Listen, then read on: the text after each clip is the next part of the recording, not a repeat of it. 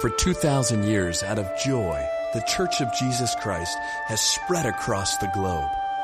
For 2,000 years, men, women, and children have joined themselves to this church, bonded by a common faith. For 2,000 years, these people together have by faith proclaimed what they believe to the world. Many have used a simple summary, the Apostles' Creed, to do just that. This fall at Holy Cross, with the church through the ages, we do the same and look closer at how this simple creed has summarized the teaching of the Bible and has gone from being just what Christians believe to what I believe. All right, kids ages 3 through pre-K can head down to Holy Cross Kids Worship if you'd like. If not, like I said, we love kids, so you can just hang out with them. That's fine. If you have a Bible with you, you should open it to the book of 1 Peter. 1 Peter's in the New Testament, probably about more than 2/3 of the way through your Bible, getting close to the end, maybe 3/4 of the way through. We're going to be in 1 Peter chapter 2 this morning. If you don't have a Bible with you, that's okay. The text is in your order of worship. That's in your little bulletin thing. If you don't own a Bible, we've got some on the back table we'd love to give you. Grab one on your way out. The text is also going to be printed or projected behind me. Either way that you can do, any way that you can have the Bible in front of you, though, is important. Helpful thoughts from Rick are more than likely neither helpful nor from me. So if we can tell that they're from the Bible, that's going to be better. Okay? Now, we've been taking the fall to look through the creeds, the Apostles' Creed. We've only got a few weeks left. So we're coming close to the end of our time there. And if you are kind of from this area, maybe you're not. Maybe you're, like most of the people in this church are like transplants. But there's a few of you that are from this area, so you know that being in the valley, when the valley culture and Christianity kind of get mixed together, what you get is a strong kind of anti-authoritarian, highly autonomous vibe. And so we become suspicious of things like creeds. And that's true whether we're in the church or outside of the church. We just become suspicious. Isn't this just like some kind of institutional power trying to enforce their will upon us? Creeds, though, they allow us to do a few things. First and foremost, they allow us to stand on the wisdom of others, right? I don't know if you recognize this, but the Christianity did not begin with us, right? It didn't begin with us here in this room. It began 2,000 years ago, which means that very smart, wise, godly men and women have been thinking about and processing through the faith and the scriptures and how those interplay with one another for 2,000 years. And so what that means is we can stand on their shoulders. We can stand upon their wisdom. So that's one of the things it does. Another thing it does, it balances our normal thoughts. Right? Most of us here in this room, we ask certain questions of the Bible and not others. And so what the creeds do is they help balance those, because more than likely those are not the same questions that were asked 1,700 years ago when this thing was written. And so it helps to balance out. We would just focus on what's important to us. This helps balance out and create a full-orbed Christianity. And lastly, it helps us to push against whatever philosophy is in vogue at the time. We should always be suspicious on some level when the church gives up what it's thought and believed for thousands of years, and that thing that they've given up all of a sudden just coincides with the spirit of the age. That doesn't mean we outright reject that and say, well, we obviously shouldn't do that. It means we should be suspicious and go, is this actually from the Bible, or is this just because this feels right because it's the air we breathe Monday through Saturday? The creeds help us to do that, okay? This week, we come to the question of the church. And I said this earlier, but the church has had kind of a bad rap since like the 1960s in our country, which happens to coincide with a general rebellion against authority institutions. Probably not coincidental. Again, spirit of the age. And that makes this part of the creed uniquely difficult because most of us don't believe, right? We don't believe that the church is essential to Christian faith. Do we? That believing in the church is essential to what it means to be a Christian. And yet, here it is. What we're going to see this morning, though, is the church is central to the purposes of God. It's not disposable, and it's not optional. So if you have your place, we're in 1 Peter 2. If you'd stand, that's our habit here as the scriptures are being read. Just 2 verses this morning. Should be really quick. As we do this, though, I want to remind us that Our confession, the Westminster Confession of Faith, wisely tells us that when we hear the word read and especially preached, that our goal, our duty, is to add faith and love to that. In other words, you're not just passive receivers in this moment. You're an active participant. This is part of our worship. Worship did not end when you stopped singing. This is part of worship. And actively we receive God's word as that and humble ourselves under it. So let's hear it in that way. But you are a chosen race, a royal priesthood, a holy nation, a people for His own possession, that you may proclaim the excellencies of Him who called you out of darkness into His marvelous light. Once you were not a people, but now you are God's people. Once you had not received mercy, but now you have received mercy. This is God's word given for our flourishing. Would you pray with me? Lord, over this time we ask your blessing. We don't need to call you into this place. You called us here. You are the one that called the church into this building, and we thank you for that. But as we come as your church, as your bride, to submit ourselves to your word, we ask that you would open our hearts to it, because we know that if you don't open our hearts, we will harden them. We'll harden them, Lord. And we would not leave here hardened. We want to leave here receptive of all that you are doing and have done and will do. And so we ask that you would do that. No matter where we are in our walk with Jesus this morning, whether we are here thirsty and hungry for God's word, or we're here skeptical and maybe this is our first time in church, I pray that you would meet us and that you would do what all of us need, all of us. We need to hear your gospel preached. We need you, Jesus, by your Spirit to preach your gospel to our hearts. So we ask that you do that now. Let everything that Christ has done, his cross, his empty tomb, all of those things come to the forefront. Let the one who speaks fall to the wayside. Jesus, you alone hold the words of eternal life. And so we ask that you would speak because we're listening. In Christ's name, amen. Have a seat. So the two parts of the Apostles' Creed that give evangelicals, and this church is part of the evangelical tradition, the two parts of the creed that give evangelicals the most heartburn are when we say about Jesus that he descended into hell, right? And we talked about that several weeks ago, and we said that doesn't mean that he went to a place called hell. The Bible would say that place doesn't exist yet, by the way. But instead what that means is that he lived under the power of death for a time. Okay, that's how our confession says that he existed under the power of death, that he experienced hell, that he took the judgment of God and took the fullness of that by living under the power of death for a time. The second thing that evangelicals struggle with is the belief, I believe in the Holy Spirit, the Holy Catholic Church, right? And some of you are like, yeah, I've been wondering, why do we say that? Because we confess the creed like 2-3 times a month. So probably some of you are like, we're not Catholic. I mean, I know this is Holy Cross, but we're not Catholic, right? Well, no, not in that way, okay? The word Catholic means universal. It means universal. And so to say that you believe in the Catholic Church or the Holy Catholic Church means that you believe in God's church spread throughout the world is one, it's holy, it's apostolic, all those things the Nicene Creed says. What it doesn't mean is the Roman Catholic Church, okay? That's a specific branch of the Christian tradition, not what we confess in the creed. Okay? With me? Now, for some of us, though, that doesn't really help. Because we don't really like the church. Whether that's because of real or perceived problems, right? Church is full of hypocrites. Why do I need other people to tell me about what to believe in Jesus? I don't need other people. I can be my own Christian myself. Church is full of people that are going to hurt me. Some of those things are true. Some of those things aren't.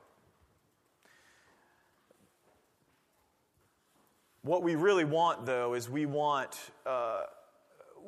Jesus without institutional religion, right? But here's the problem, and it's something that Kathy read for us. Jesus built the church. It's not a creation of man. It's not a creation of people who got together and said, I know what we'll do. We'll enforce our will and power on everybody by creating this church thing. Jesus built his church. He established it. And by that, I don't mean just some kind of amorphous, non-established entity. I mean the local church. He said, I'll build it and gates hells won't withstand it. Now, does that mean the church is perfect? Well, no. Listen, if Jesus only intended for perfect things to be his, he wouldn't have picked me or you, right? What it does mean, though, is you can't have Jesus and reject his people. Can't have Jesus and reject his people.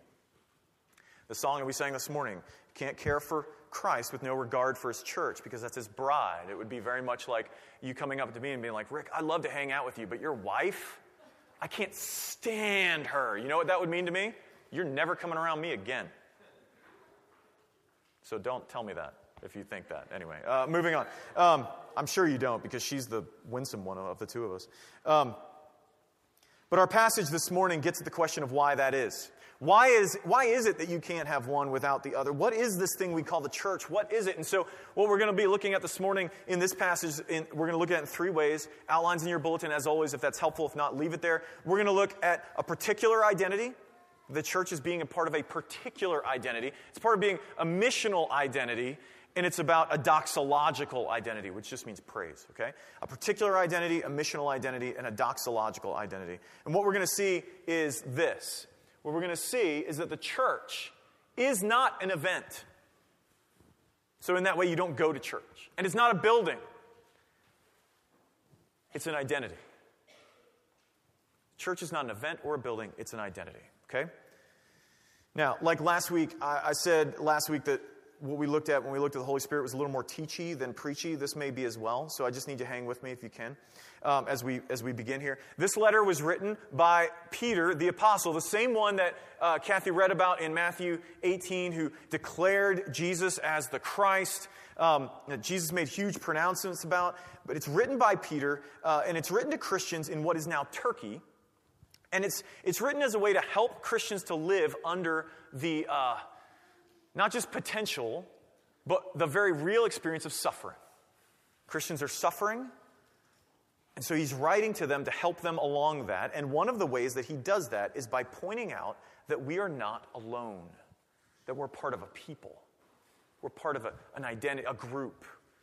See, the church is not an event or a building, it's an identity. And so Peter helps us there first by talking about the fact that it's a particular identity. Look down at verse 9 if you have your Bibles in front of you. He says, "But you're a chosen race, a royal priesthood, a holy nation, a people for his own possession." Now stop there. We're going to get to the priesthood thing in a second. That's a very, very important thing. But first, let's tackle the rest of these. First, he says, you are a chosen race. Now, in our society, to say race is already to turn up the temperature on the conversation, right? As soon as we even enter the word and say race, that suddenly changes the conversation totally because we bring the full weight of our national narrative and the brokenness and struggles with that into this discussion. But we need to hear this as it was meant because all of these point back to the Old Testament. As a matter of fact, they point back to what we heard Kathy read from Exodus. Right? So all of these are Old Testament phrases and specifically things that talk about God's people. So when he says race, you're a chosen race, he doesn't mean ethnicity. That's what we mean. We mean some form of ethnicity. He's not talking about an ethnicity. What Peter means as race as in the human race. It would be the same as saying you are a chosen people.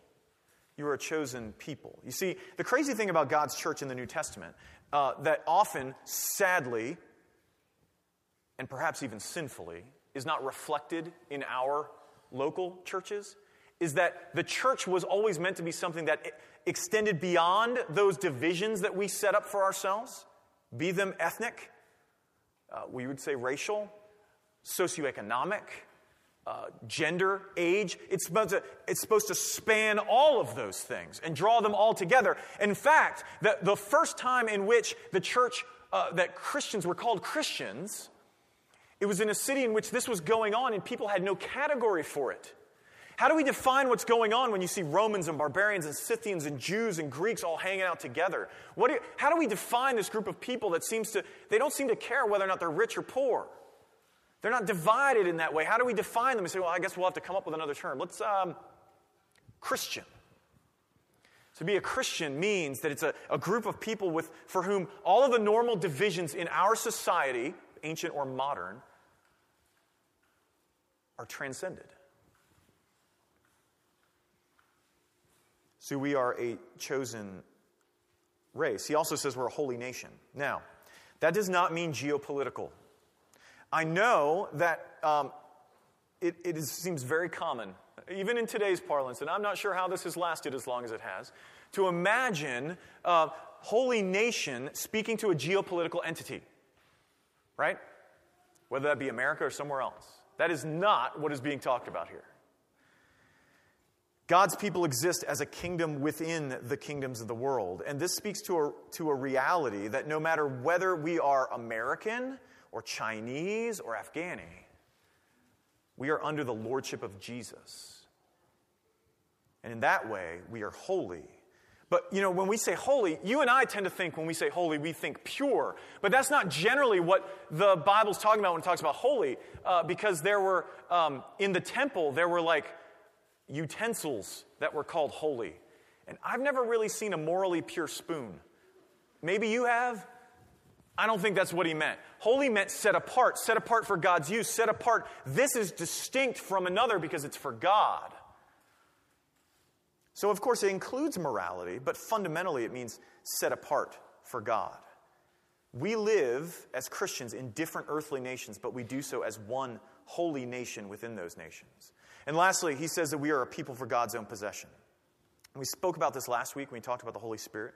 But the Bible often sees God's work of redemption, in part, as God claiming us for himself, gathering us, saying, you're now mine. I bought you. Mine. Right? Now, here's the important thing about all these things. Chosen race, holy nation, people of God's possession. Those things imply boundaries. They imply boundaries. In other words, this is something that's true of one group of people that's not true of everyone. They imply boundaries. And this is a struggle for some of us, right? Because we don't like the fact that the church has boundaries. Shouldn't God be kind of open and open to everyone at the same time, no matter what they think, believe, feel, do? Isn't that? Well, the reality is that all communities have boundaries. Even the most tolerant of communities rejects the intolerant person, right? Every community has boundaries, and they are enforced. The boundaries of God's people, the boundaries of his church, are set by him. And this means that the church is a formal entity. It is organized. It has to be.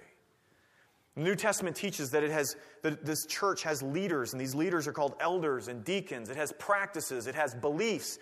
It has marks, things that show it to be the true church as opposed to the false one. The Protestant reformers marked out 3 of these. Some of these may be familiar to you, maybe they're not. But the marks of the true church, it's the preaching of the word, okay?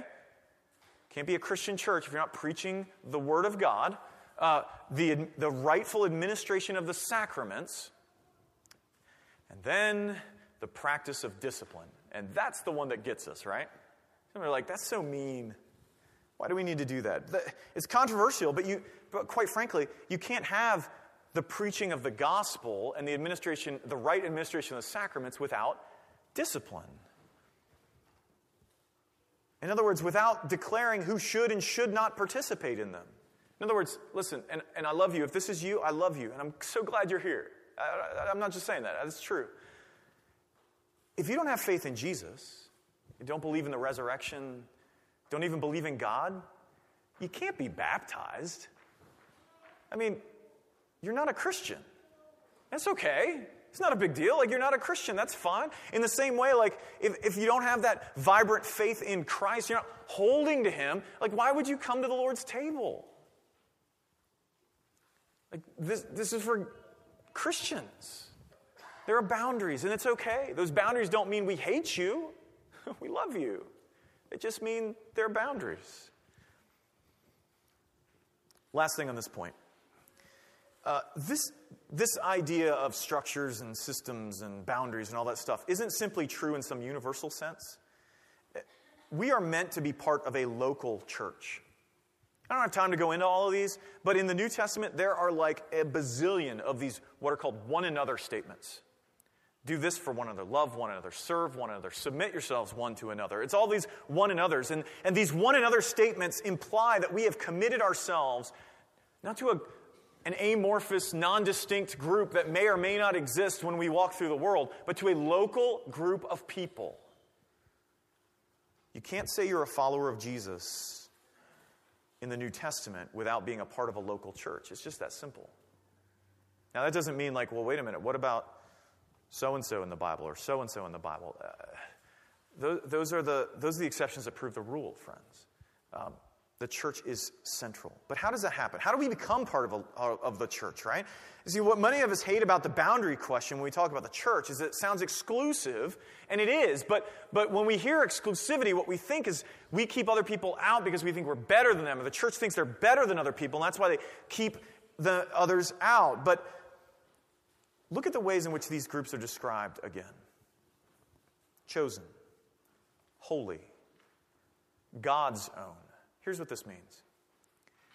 You may have chosen, frankly, to be part of this local church. Some of you did. I know you did, right? But you were not the driving force in being a part of God's universal church. That happened purely out of grace. Here's what I mean. The Bible teaches us that every person in the world is born, like naturally, by our nature, turned away from God. That we are bent away from Him. We were made for a dependent relationship on Him, but now are bent away from Him. And some of us in this room work out that being bent away from Him in terms of immorality. And what I mean by that is like we're trying to find satisfaction apart from God. That's what we normally think of when we think of someone turned from God. But others of us work out that independence, that bent awayness from God in terms of morality. We want to try and find a status apart from God. My success will define me, not Jesus. My responsibility will be what defines me. That will be the status I cling to, not Jesus. But friends, the Bible would teach us that both of those people are lost. Both. Because God isn't looking for good. Let me say that again. God is not looking for good. God is looking for dependent. And you can be very good and very independent. Maybe you are here this morning. But since we are all by nature independent of God, He has to act first to move towards us. That's what Peter means when he says chosen. We are chosen by God. Not because of what we've done. Not because of what we've done. We were enemies. We're going to get to that a little later. But purely out of grace, we are holy. We are set apart for God, by God, and we are God's own possession. And all of this is because of the work of Jesus. He is the one who sets us apart, who makes us holy by His life, by His death, by His resurrection. He is the one who purchases us for Himself by His own blood. And He comes by the Spirit to bring us to life when we want nothing to do with Him, and He gives us the gift of faith in Him. The church is not a group of people for whom God is lucky to have them. Nor are they a group of people who are all together because they're better than others. It is a group purchased by God, loved and chosen by Him, set apart by Him, all by grace. In other words, there is nothing wrong with anyone out there that's not wrong with us in here. The difference is not in our activity. The difference is in the mercy and grace of God. And if it's enough for us, it could be enough for anyone. So the church is a particular identity. It's a group with boundaries, but it's also a missional identity. Look back at verse 9. This is where we get to the royal priesthood part. And as we talk about the royal priesthood, again, remember what we heard from Kathy Reed from Exodus, that God had declared this upon His people in Exodus, that they are to be a kingdom of priests. Now, the problem is that you and I probably, more than likely, have a very messed up view of what a priest is. Right? Because when we think of priest, we think of religious professional. Some of you are like, I have no intention of doing what you do, right? Good. That's fine. I wouldn't either at times. But what we often think is that a priest is someone who serves the god, right? And as a matter of fact, in the pagan world, what priests would do is they would sacrifice for the deity to feed the deity. The gods needed something. They needed worship. They needed belief. They needed meat. And so you would sacrifice, and people would bring their sacrifice to get the god to do something for them, because everyone knows if you give someone a hamburger, they're more inclined to you, right? And so that's what a priest would do. But that's not the role in the Bible. If you're to read the Old Testament, especially Leviticus and Deuteronomy, 2 books that I know are high on your personal devotion list, okay? For those of you who didn't get that, that was totally facetious, all right? But if you were to read those 2 books, what you would see is a very different picture of what a priest is. Priests in the Old Testament are agents of reconciliation. That's what they are. They are agents of reconciliation. They are mediators. They stand, in a sense, between 2 parties that are alienated. And here's what I mean. In the Old Testament, we think about this maybe with God, but in the Old Testament, there was this sacrifice. It was called the fellowship offering. Here's the way this worked. If you had a beef with somebody in this room, and y'all had a real beef, like not like, dude kind of said something mean. I mean like real beef. Like there's real problems between the 2 of you. What you would do is you'd try and work that out, and then you'd go to the priest, and he would sacrifice this offering, and there was what happened after that was the meat that he sacrificed, then the 2 of you sat down to a meal together. In a sense, it was effecting the reconciliation. You were reconciled as you sat down to the meal. The same thing is true spiritually. The priest would do the same with sacrifices between us and God. The point is the priest literally would hold out his hands between 2 parties and would seek to bring them together. 2 alienated parties. The amazing thing about the priesthood in the Old Testament is that God, who's the offended party, is the one who establishes priests to bring the parties together.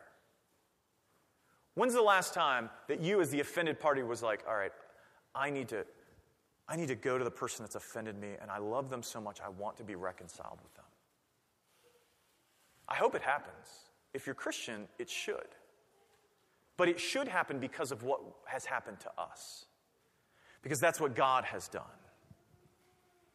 So when Peter says that this is what God's people are, we need to understand that our role is not primarily to one another.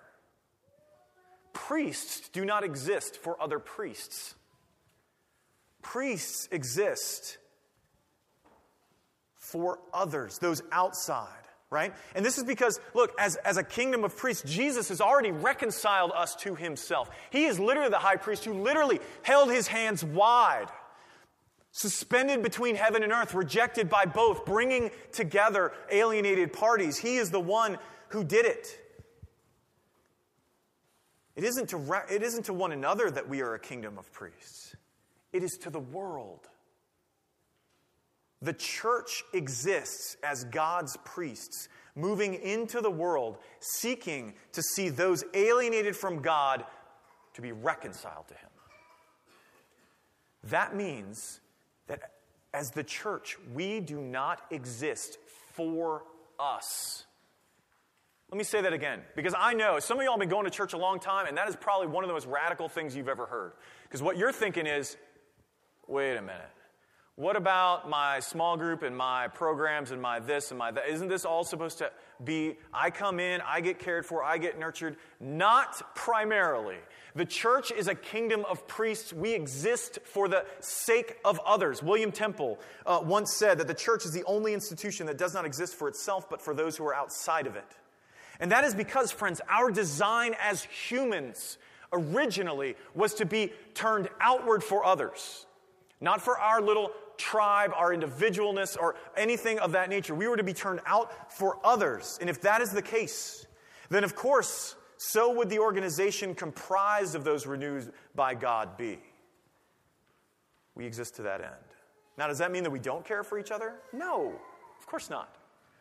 But it does mean that we best care for each other as we are going together to those who don't know Jesus, blessing our city, serving and loving. We are a kingdom of priests. And we do this act through proclamation. Look again at verse 9. Because here's the purpose clause. I know y'all love when I bring up grammar. You're a chosen race, royal priesthood, holy nation, people for God's own possession. That. It would be just as valid if you put a so in front of it. So that you may proclaim the excellencies of him who called you out of darkness into his marvelous light. This means, friends, that we are a people of the gospel. See, the other role of priests in the Old Testament is not just to effect reconciliation. They taught. They taught the Bible. They taught God's word to people. Some of us think, well, wasn't that what the prophets did? No. The prophets showed up when people stopped listening to the Bible, and they proclaimed the stuff that God promised would happen as discipline to those who didn't do it. But it was the priests who taught. They proclaimed the word, telling of God's acts of redemption. And now, friends, we do that when we tell how God has done all of those works of redemption for us. And so in that way, yes, we are a prophetic people. Because when we go about our days in our places of work, in the schools that we live in, we can't pretend that everything's okay. That we're okay, that everyone's okay. We're not. It's not okay. Everything's messed up. I'm messed up. You're messed up. The world's messed up. Things are not okay. By nature, we are in darkness. But here's what it means to proclaim his excellencies. It means speaking to others about God's grace. Think about it. What is it that if you're a Christian here this morning, what is it that makes God so excellent? It isn't that he made stuff. There are lots of stories of lots of gods who made stuff. They're not that great. And it's not that he gave rules. There's lots of stories about lots of deities that gave rules, and they're not that great either. What makes God so excellent is not that he made things, not that he gave a morality.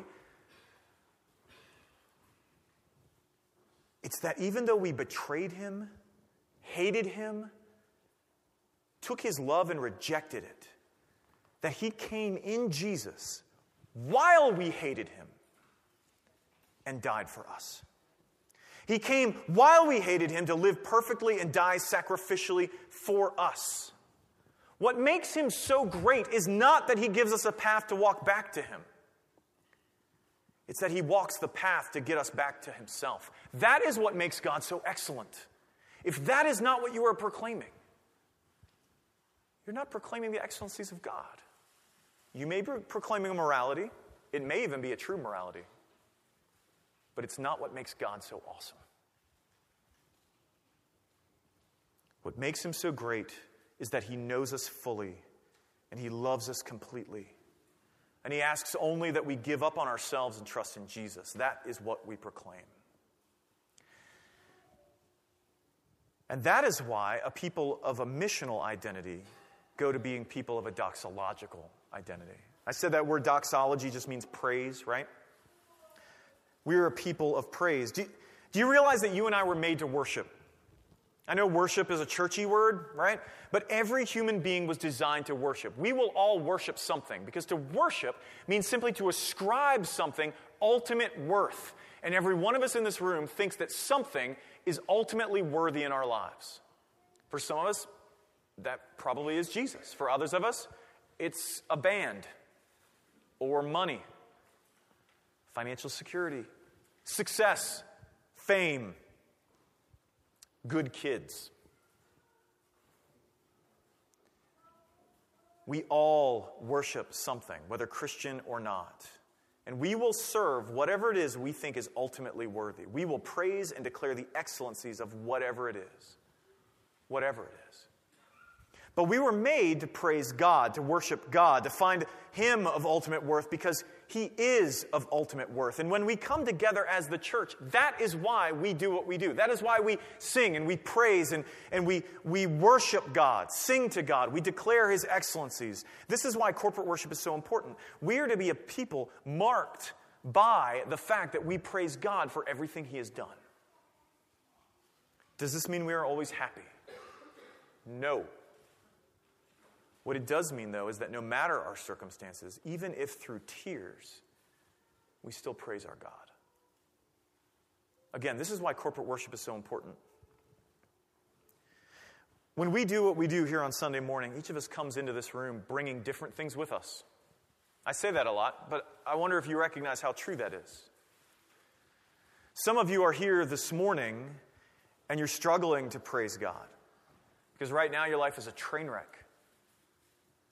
And it feels fake to praise him. But listen, you're going to praise something. If you don't have the faith to praise God right now, you can come here and know that we have enough faith for you. We'll hold you up. And what you may find is that you can't even raise your voice at the beginning of worship. It's like, I just can't. I don't have it. But over time, your heart is softened as you're reminded of the gospel, as you experience the love of God's people, as the Spirit of God moves through the sacraments. And so maybe it becomes a little easier by the end of worship, what was so hard at the beginning. But listen, we can't do this if we don't gather together. This is why the book of Hebrews, as also in the New Testament, commands us to not neglect the gathering together. And then he goes on to say, which some of you have. So I don't know if you thought that skipping Sunday worship was like an American invention. Like we made up Bedside Baptist. We didn't. Like it was going on in the New Testament, okay? As we worship together, our hearts are formed by God. We express our love for God, and we experience God in a way that we don't otherwise. So our identity has got to be as a people who praise our God. But the reason for that is found in verse 10. Why is the church a community of praise? Well, it's because of what we've been given. Peter says, once you were not a people, but now you're God's people. Once you had not received mercy, but now you have received mercy. This is, again, Old Testament language. What you'll often find in the New Testament as you're reading the New Testament, I know we like to think that the New Testament and the Old Testament are fundamentally disparate books, right? And we have one kind of God in the Old Testament, one kind of God in the New Testament. What we see in the New Testament, honestly, is just exposition on what the Old Testament already said. They're just teasing out the themes and bringing them out in a way that maybe is harder to hear in the stories. But this, again, is Old Testament language. This is from the prophet Hosea. And you see, the reason for this is so misunderstood. We understand ourselves to be basically good. And some of you are like, "Nuh-uh, I'm reformed." Yeah, you do. I get total depravity. No, you don't. We all see ourselves as basically good. We know we're broken, right? But by that, what we mean is that we try hard, but we just can't get it. Right? Right? Isn't that what we think when we think broken? Yeah, I just can't. I try. I try to be good. I just can't do it. Just too broken. I can't get it. That's not what the Bible teaches when it talks about broken. The Bible teaches that by nature, that darkness that it said that he delivered us out of, we loved it. We weren't miserable there. Some of y'all haven't been Christians that long. You can remember. I wasn't miserable. I actually kind of liked it. I loved the darkness. The Bible says that we love the darkness. We love our sin. We love that which causes us harm. It isn't like God isn't merciful in the way in which we normally think, and where he's saying, "Oh, you poor little broken person. I can see you want to do good but can't." That isn't mercy. That is simply God lowering the bar of justice to try hard. That is not mercy. Mercy is found in the fact that we, as a people, were not a people. And that means that we were running from God, that we wanted nothing to do with him. Now, some of you are like, "Yes, I did. I went to church all my life, and I liked going to church. I just didn't hear the gospel, and da-da-da." That is not God. The God that you were chasing, if you were in places where the gospel was not proclaimed, is not the God of the Bible. It may be a God who has a similar moral code. It might be a God who seems to do the same kind of things. He may even be a God in Trinity. That is not the God of the Bible. If the gospel is not present, that is not the God that is revealed to us in the life, death, and resurrection of Jesus. It's an imitator. You may call him God. You may call him Jesus. It's just not.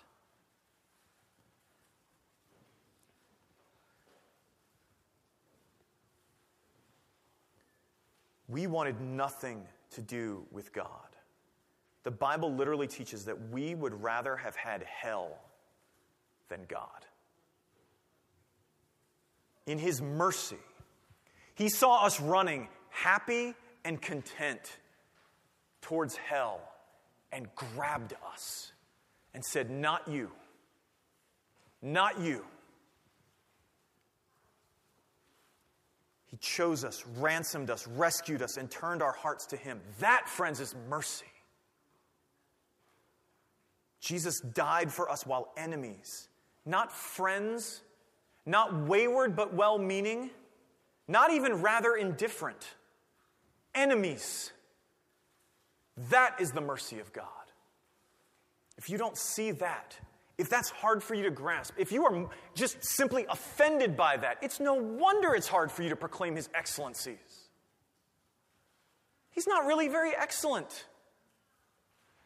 All He does is kind of throw some offer out into the nether, and then we have to somehow build it up in us while we're happy and go-lucky on our way to hell? No. Mercy is found in God reaching down and rescuing me. Jesus saves sinners is the gospel. It is not Jesus makes salvation possible. It is Jesus saved me while a sinner. That is the gospel. That is the mercy of God. And if you think that God owes you, that you've gotten a raw deal, no wonder it's hard for you to praise Him. Friends, the church is about mercy. Is the church full of hypocrites? Yes. Frankly, we have plenty of room for more. The church is full of hypocrites when we forget that fact, that we are about mercy. The church is full of hypocrites when we believe the lie that there's something awesome about us. The way we think, what we believe, the way we vote. That is why you hear me every week preach this message. It is to push against our hypocrisy, my hypocrisy. The church is a place for us to return each week to declare His mercies. This is the place where we delight in that mercy, to tell the truth about ourselves, the fact that we need that mercy, and we need it no less now than we ever did. To rest in that mercy and in that mercy alone, and then go and proclaim it to a needy world. Would you pray with me?